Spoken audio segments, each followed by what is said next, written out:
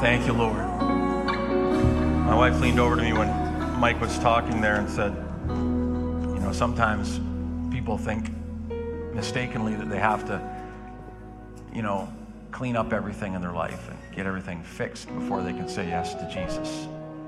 That he wouldn't accept your yes unless you had all your stuff together first. But you know, you don't find that anywhere in the scripture. There's nobody that came to Jesus had all their stuff together. Not one of the stories, right? Not the woman with the issue of blood who reached out, touched his hand, his hem of his garment, and was healed. Not the guy who was lowered through the roof. It was a paralytic, right? And his friends lowered him through the roof. He didn't have his stuff together. I mean, his friends were the ones who had the faith. You know what I'm saying? Are you hearing me? You know, not prodigal son, he didn't have his stuff together, you know? I mean, if you can find me one in the scripture. In fact, the only guy who seemed to have it all together, and he came to Jesus and he said, you know, hey, I've followed all the commandments. I've done all this stuff. Basically, he was bragging. He said, I'm a good guy. I'm a good boy. Honored my mom and dad. I've done this. I've done that. Jesus looked at him and said, well, sell everything you have. Give it to the poor. Come follow me. And the Bible says he turned around and he walked away because he was very wealthy. I like to think he got halfway down the road and he had a second thought about it and he came back to Jesus and said, Master, here it is. If you want it, you can have that too. But you know what? Everybody comes to Jesus in a place where we haven't got it all together. You know, Jesus came for people who haven't got it all together. The Bible says, Jesus said, I didn't come for the righteous. I came for the unrighteous. Now, ironically, there is no such thing as a righteous person. That's why Jesus had to come, right? He said, I didn't come for those people. I came for the unrighteous that I might make them righteous, that I may make them whole. Amen? That's our God this morning. Father, we just thank you that no matter where we were at, no matter how deep we were in sin, no matter how bound up we were in habits or hurts or hang-ups, no matter how much life had come against us, Lord, when we said yes to you, wherever we were, wherever our situation was, you took that yes. And Father, that you gave us, the Bible says, beauty for ashes, the oil of joy for mourning, the garment of praise for the spirit of heaviness, so that we could be an oak of righteousness, a planting of God, so you could be glorified. And today that's what we are. We're oaks of righteousness. We're not made righteous because of our work or how much we've done. We're made righteous because of the blood of Jesus. And we're an oak. We're planted, unmovable by the winds of this world. We're planted, God, and then we display your goodness through us. Oh, we still get buffeted. The wind still comes against us. We still have rough days, days that are tough. But Father, we now face them as a child of God. And when we face them as a child of God, everything's different. And Father, we thank you today in Jesus' name. Amen. You can be seated this morning. One more thing I want to do before I take a few minutes and share with you this morning. And how many know that Friday, what day Friday was? Black Friday, that's right. Black Friday. Because you get some good deals. How many did some Black Friday shopping? Let me see your hands. All right. And how many know what Monday is? Cyber Monday. See how culture has defined your thinking like that? We're Canadians, for crying out loud. It's not even our Thanksgiving. It's not our Black Friday. But we've adopted it, and it's here in Canada, and it's Black Friday and Cyber Monday. And then how many know what Tuesday is? Giving Tuesday. That's right. We've not talked about that here before at Desert Stream, but it's Giving Tuesday on Tuesday. And so, there's an opportunity for you to be able to take a moment and prayerfully between now and Tuesday consider what you could do to bring a gift and sow a gift into the ministry here at DS. You know, we're a little behind budget this year. Ironically, we are slightly over budget during COVID. I'm not quite sure how to figure this out. And when there was 25 people in the auditorium, and now it's just a little behind budget. Of course, we weren't spending a whole lot of money when there was nobody, no children here, no nothing to have to do. But we could use your help, and we also have a program or ministry we started here called Kingdom Builders, and on the the second Sunday, I think it's the 10th of December, we're going to be presenting all of our Kingdom Builder projects for 2024. And last year we had an ambitious budget for Kingdom Builders, $115,000. We've had $99,000 of that come in for this year. I know some of you are still working away on pledges and things like that. So if you could just, if you wanted to sow a gift into getting that budget done from last year, that would be great. If there's something burning in your heart, I got to tell you a story. This week we came and somebody had left come into the church and left a coffee cup, a Tim Hortons coffee cup, and just wrote Israel on the outside of it. And inside the coffee cup was $3,500 that we put out an appeal for last week for us to be able to help Jess with a ministry that he did in Israel, and he was over there, and he had to just fly over the last minute, and so the whole thing was covered with one gift. Somebody put it in a coffee. If you're that person, we'd love to give you a receipt for that, And I know you do it because maybe you don't want it, you want to do it anonymously, and I understand that. I appreciate that. But if you give a receipt, then you can get that back in your tax return. Then you can give the tax return money too. So then it's like a win-win. You see how that works? So we encourage people to take advantage of that. The government's willing to partner with you in that giving, then you should take advantage of that. That's the way I look at it. But we just want to say thank you to whoever it was that dropped that in. And I immediately did a video, showed it of the cup and showed it to Jesse, and he was just touched beyond measure and so grateful for this congregation. He said our church literally was the best experience he had all summer going around and ministering and sharing, and so excited to be partnering with us for the nation of Israel. So thank you for your prayers, and thank you. Whoever dropped that off, thank you. We are so grateful for that. Amen. Well, I've got a 40-minute message I have to get done in 12 minutes. Whew, pressure. You have no idea how much pressure there is. But I want to just first of all say welcome to all our visitors who are here. It's a baby dedication morning, so we got family members and extended family. Can we put our hands together and welcome everybody here today? Amen.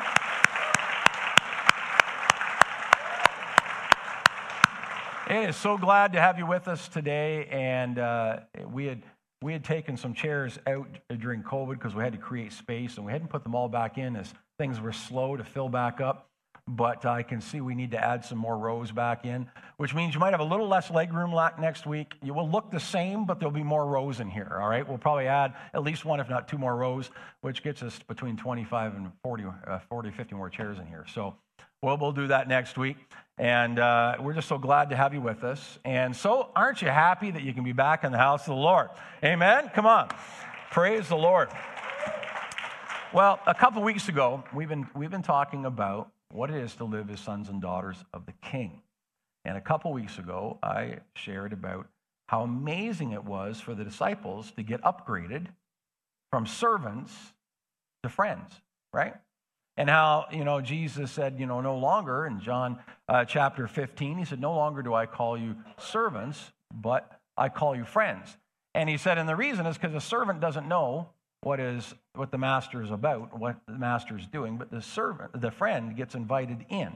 And then I just talked about what it is to live as a friend of God, what it is to partner with him, to have him share his heart with us and our heart with him, and a lot of different scriptures and a lot of stuff. And I don't want to get into repeating all of that. I could.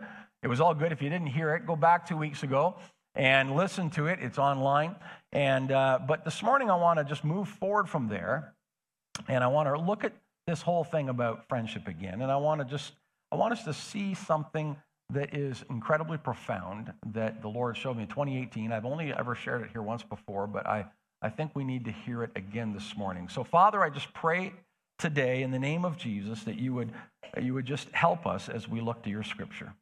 I know time is a little tight, but I also know you're a miracle-working God. So you can help me to be able to communicate this in the amount of time that we have here this morning. Father, we're so grateful for everybody that's here. And Lord, we just ask for your grace in Jesus' name. Amen. In 2018, I've been working for a long time, for about almost a decade now, on a book about grace. And I haven't finished it, but I keep getting greater and greater revelation about grace as I'm working on the book. So I'm kind of happy I haven't finished it yet. It's very close, but not quite done it yet. And I was doing some research on the different words that God uses in the scripture to describe us, right? And how does he describe believers in the Scripture? What does it say?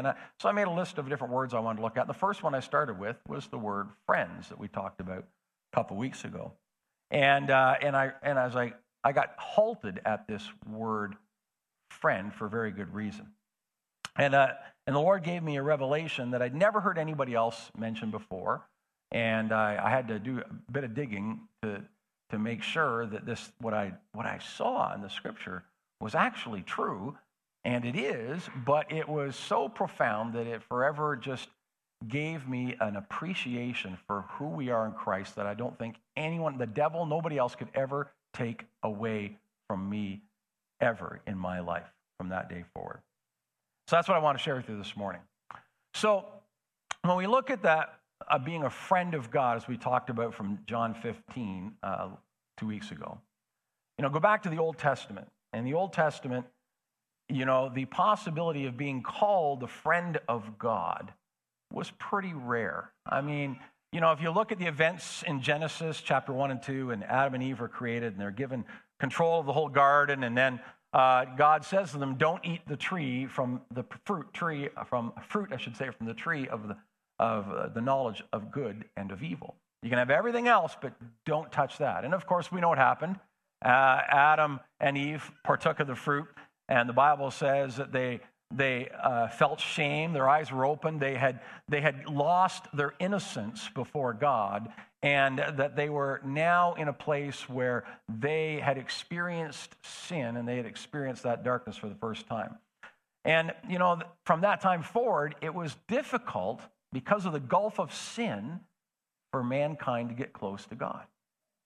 But we do see some glimpses of it. Abraham is identified in Scripture as a friend of God. In 2 Chronicles 20 and 7, Isaiah 41 and 8. And then if you look forward in the New Testament, you see in James 2:23, it says this, "And the Scripture was fulfilled that says, Abraham believed God, and it was credited to him as righteousness, and he was called God's friend." So Abraham was known as a friend of God.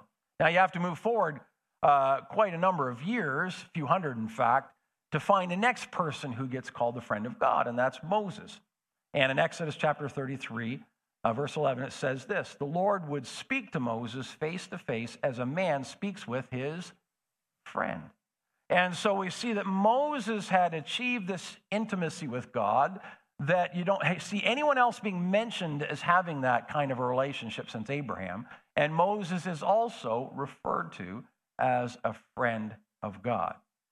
Friendship with God was something to be aspired to in the Old Testament. If you walked with God, if you followed his commandments, if you spent time meditating on him and waiting on him, then you could hope to be at a place where you were a friend of God. I don't think there was any greater endearment that you could place upon somebody in the Old Testament than to be considered a friend of God.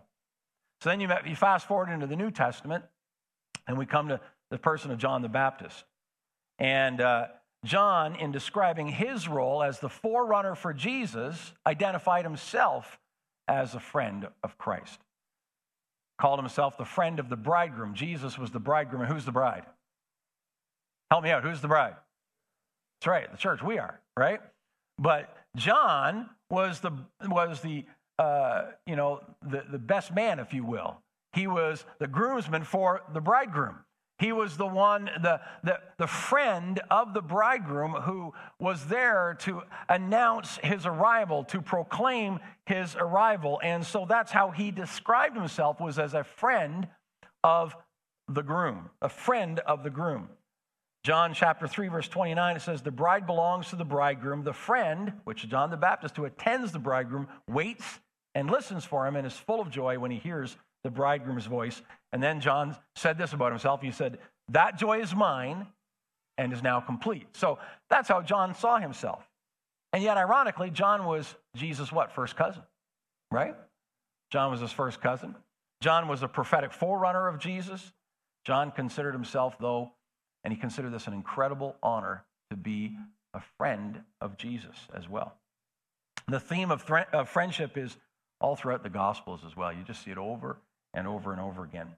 Matthew 11:19, the Son of Man came eating and drinking, and they say he's a glutton and a drunkard, a friend of tax collectors and sinners. But wisdom is proved right by his actions. He was a friend of who? Sinners.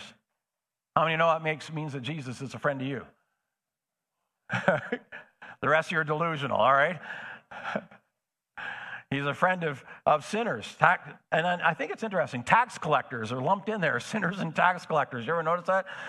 Anyway, enough said about the poor government. All right. The Son of Man came eating and drinking, and you say he's a glutton and a drunkard, a friend of tax collectors and sinners. Again, in Luke chapter 7, verse 34. So from these comments, it's pretty obvious that Jesus considered himself to be a friend of those that society would cast out. Those that society would push to the outside, Jesus came along and invited them in. He befriended them. That's the nature of Jesus. And that there is no person who could be so marginalized that Jesus could not invite them in to friendship, into relationship. In his famous conversation we looked at a couple weeks ago with the disciples in John 15, he said, Jesus said, greater love has no man than this, that he would lay down his life for who? His friends. His friends. And then, as we said a couple weeks ago, looked at the disciples, and he said, I no longer call you servants, I call you my friends. In other words, he was saying, I'm here on earth today to lay my life down for you. Because there's no greater demonstration of love than he would lay down his life for his friends. The disciples were indeed the friends of Jesus. Now, what about you and I? What about friendship under the new covenant? All right, this is where the revelation that God gave me came in. Friendship with God was the closest that you could get to God under the old covenant.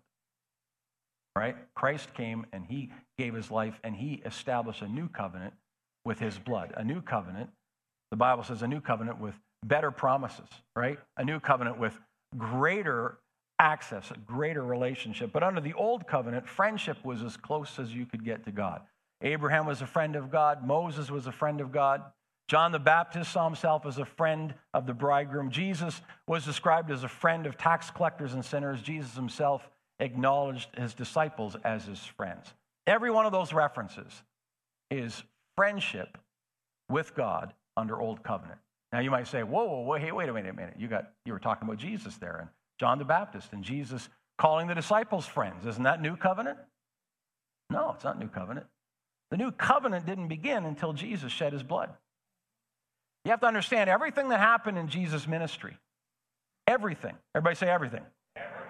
Everything until his death and resurrection was old covenant. Everything was still living under law. The only way to God was still the frustrating process of trying to find some kind of a peace through the law, which the Bible says could never be achieved. That's why even people in the Old Covenant, in the Old Testament, did not find their hope, did not find their salvation until Jesus. Until Jesus. That's why Jesus was able to say that Abraham looked into the future and he saw my day and he rejoiced.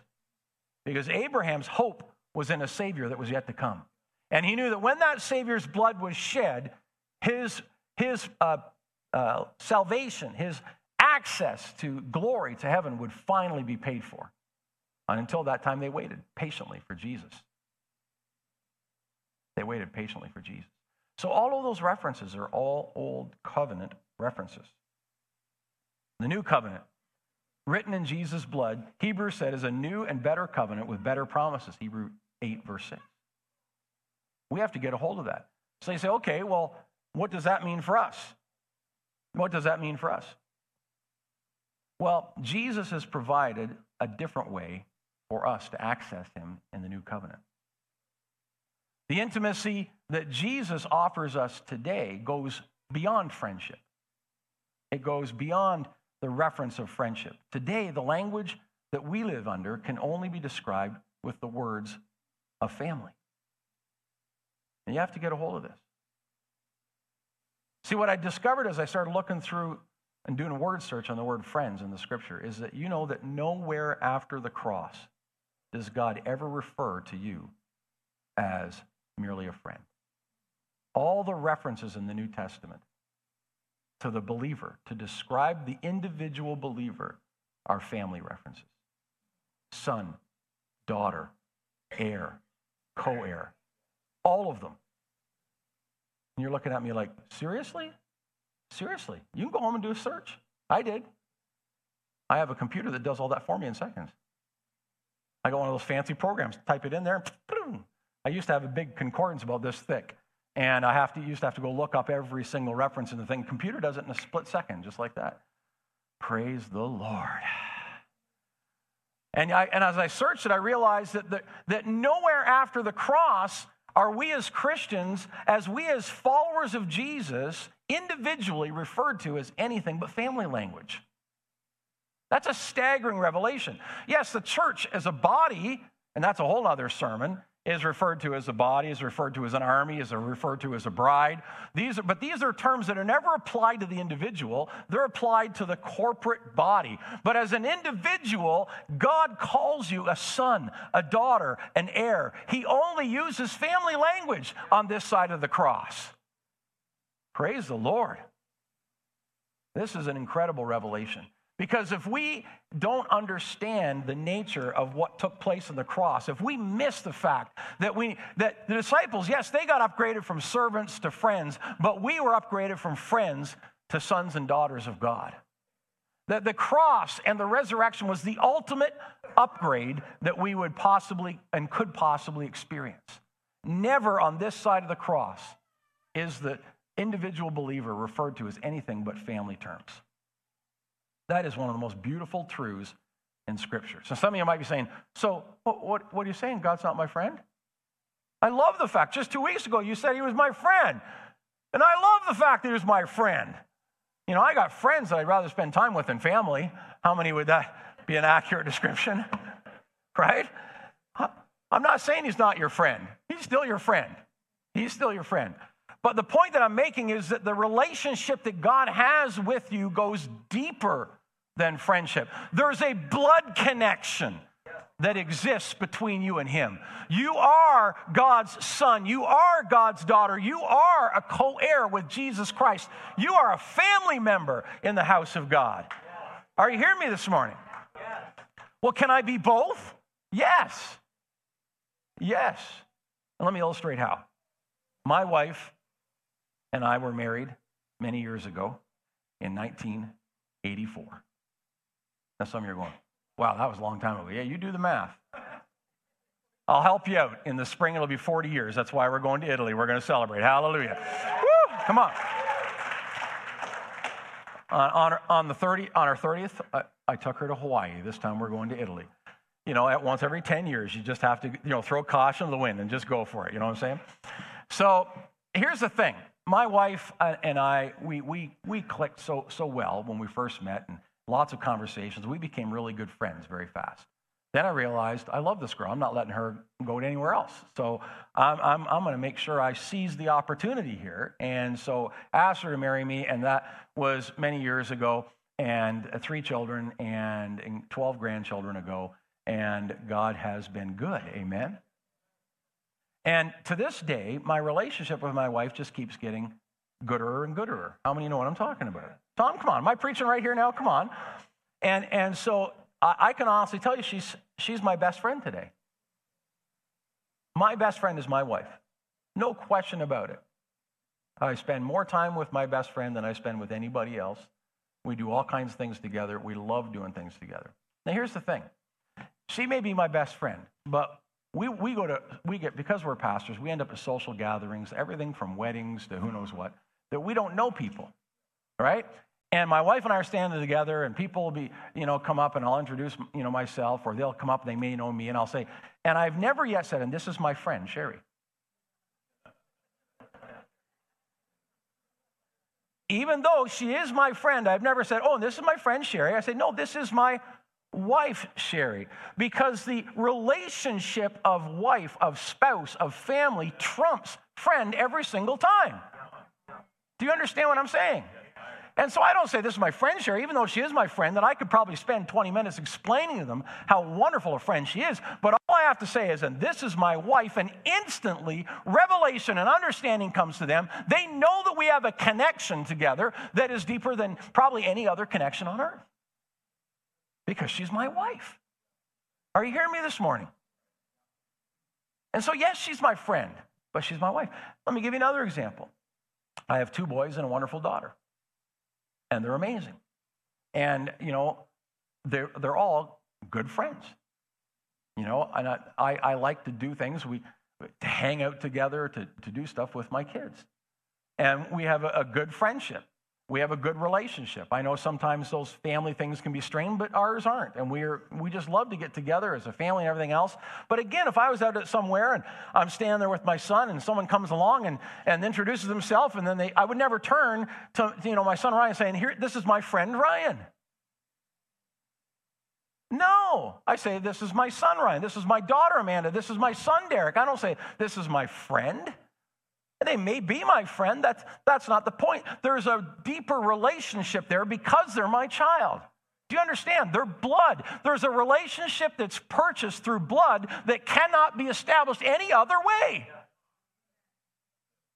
And so what we have here is a situation where, yes, it's wonderful that God's my friend, but much more than that, I'm his son.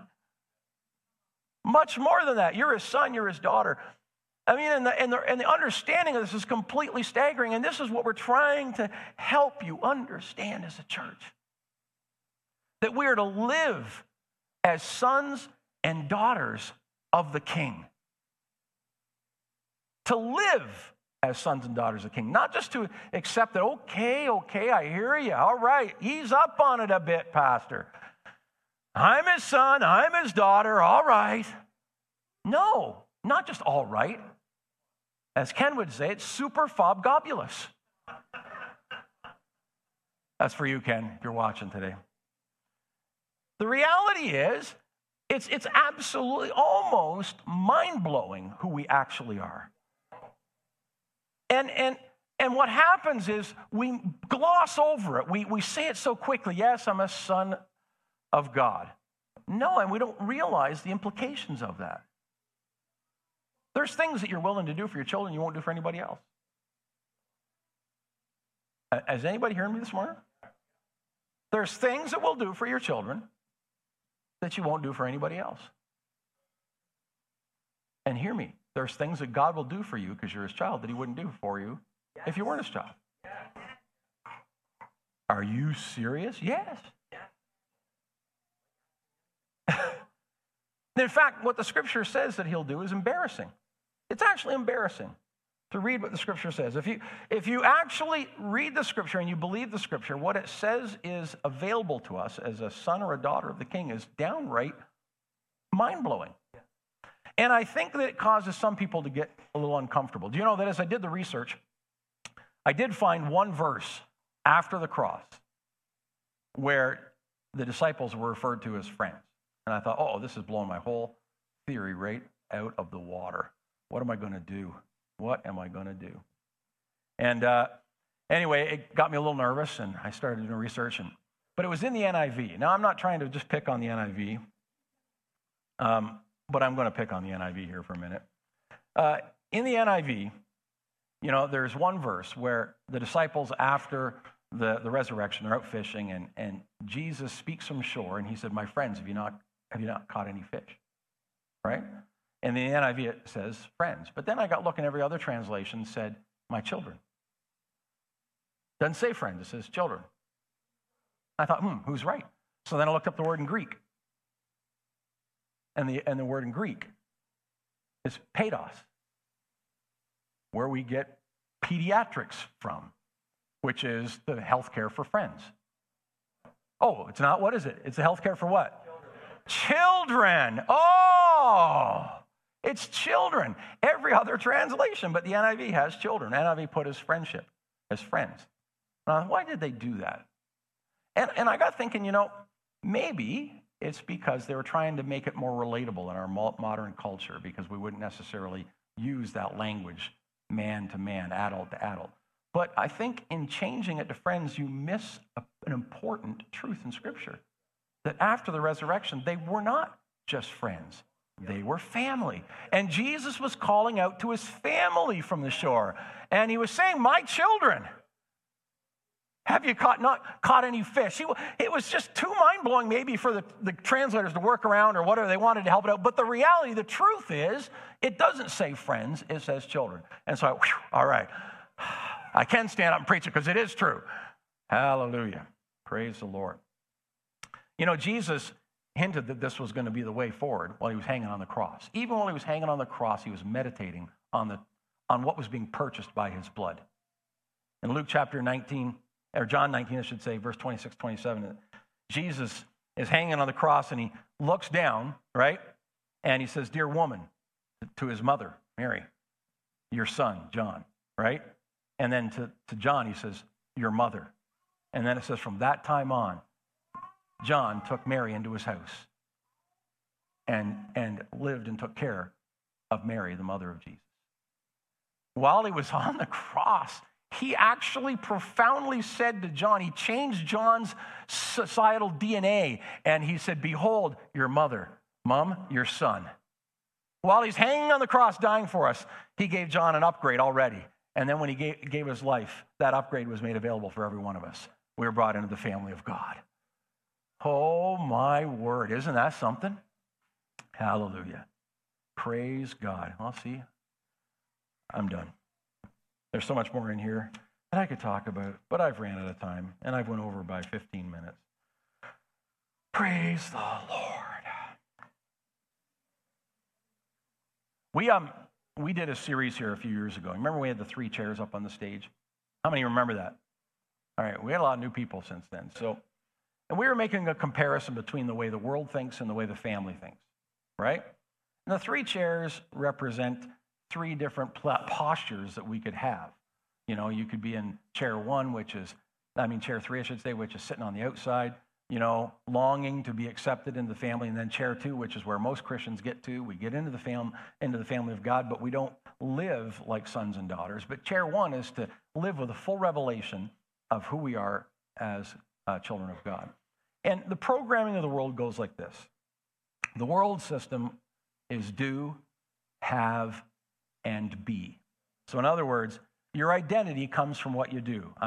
I work in farming, I'm construction, I'm a mom, I'm a teacher, I'm a lawyer, blah, blah, blah, right? And then what I do and whether I'm successful at it or not determines what I have. So I own a farm, I have a house, I have a vacation property, nice car, retirement home, an excellent pension plan, blah, blah, blah. I have these things, right? Or I have, a family, and I have, all of those things with that. And then what I have establishes who I am, right? So because I've been successful at what I do, and I've established and so successfully that I have all these things, now I'm able to say that I'm a fireman, I'm a homeowner, I'm a doctor, I am a teacher. My identity is ensconced in this situation now. So it's do, have, and now I can finally be something, right? But in the kingdom, it's completely the other way around. The other way around in the kingdom of God, it starts with be. God starts with identity first. He says, you're a son, you're a daughter. That's who I am. We start with be. Be a son or a daughter. Be part of the family. That's where the kingdom starts. And then because I'm a son or a daughter, I can have what the Bible says I can have.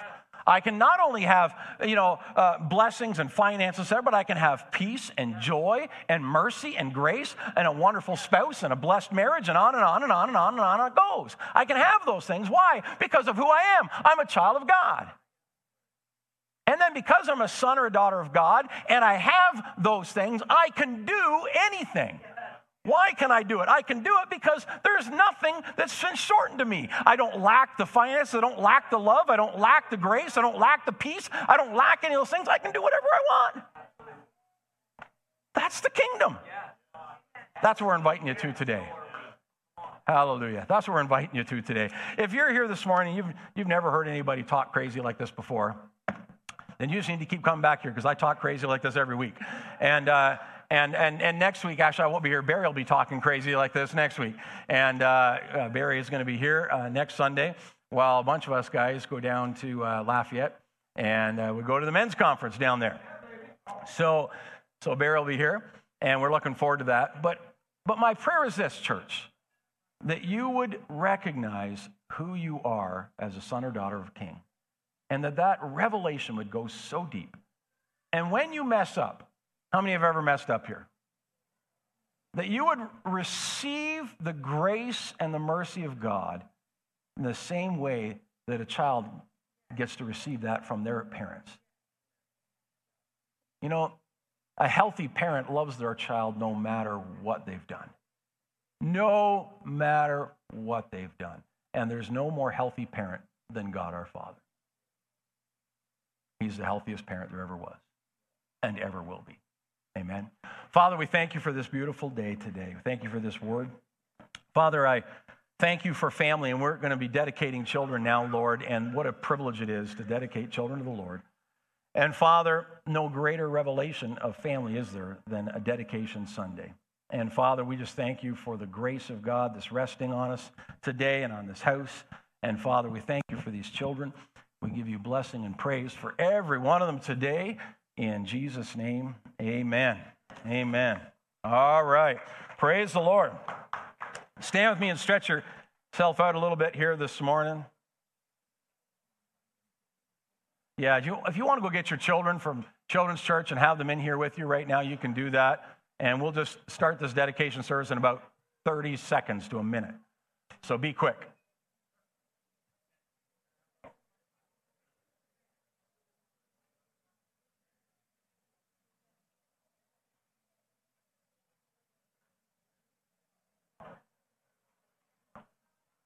For those who are watching on stream or on live, bless you. Have an amazing week. And we thank you for being with us. But if you guys could just keep the recording going so we can give this to people, but just cut the live stream. Thanks.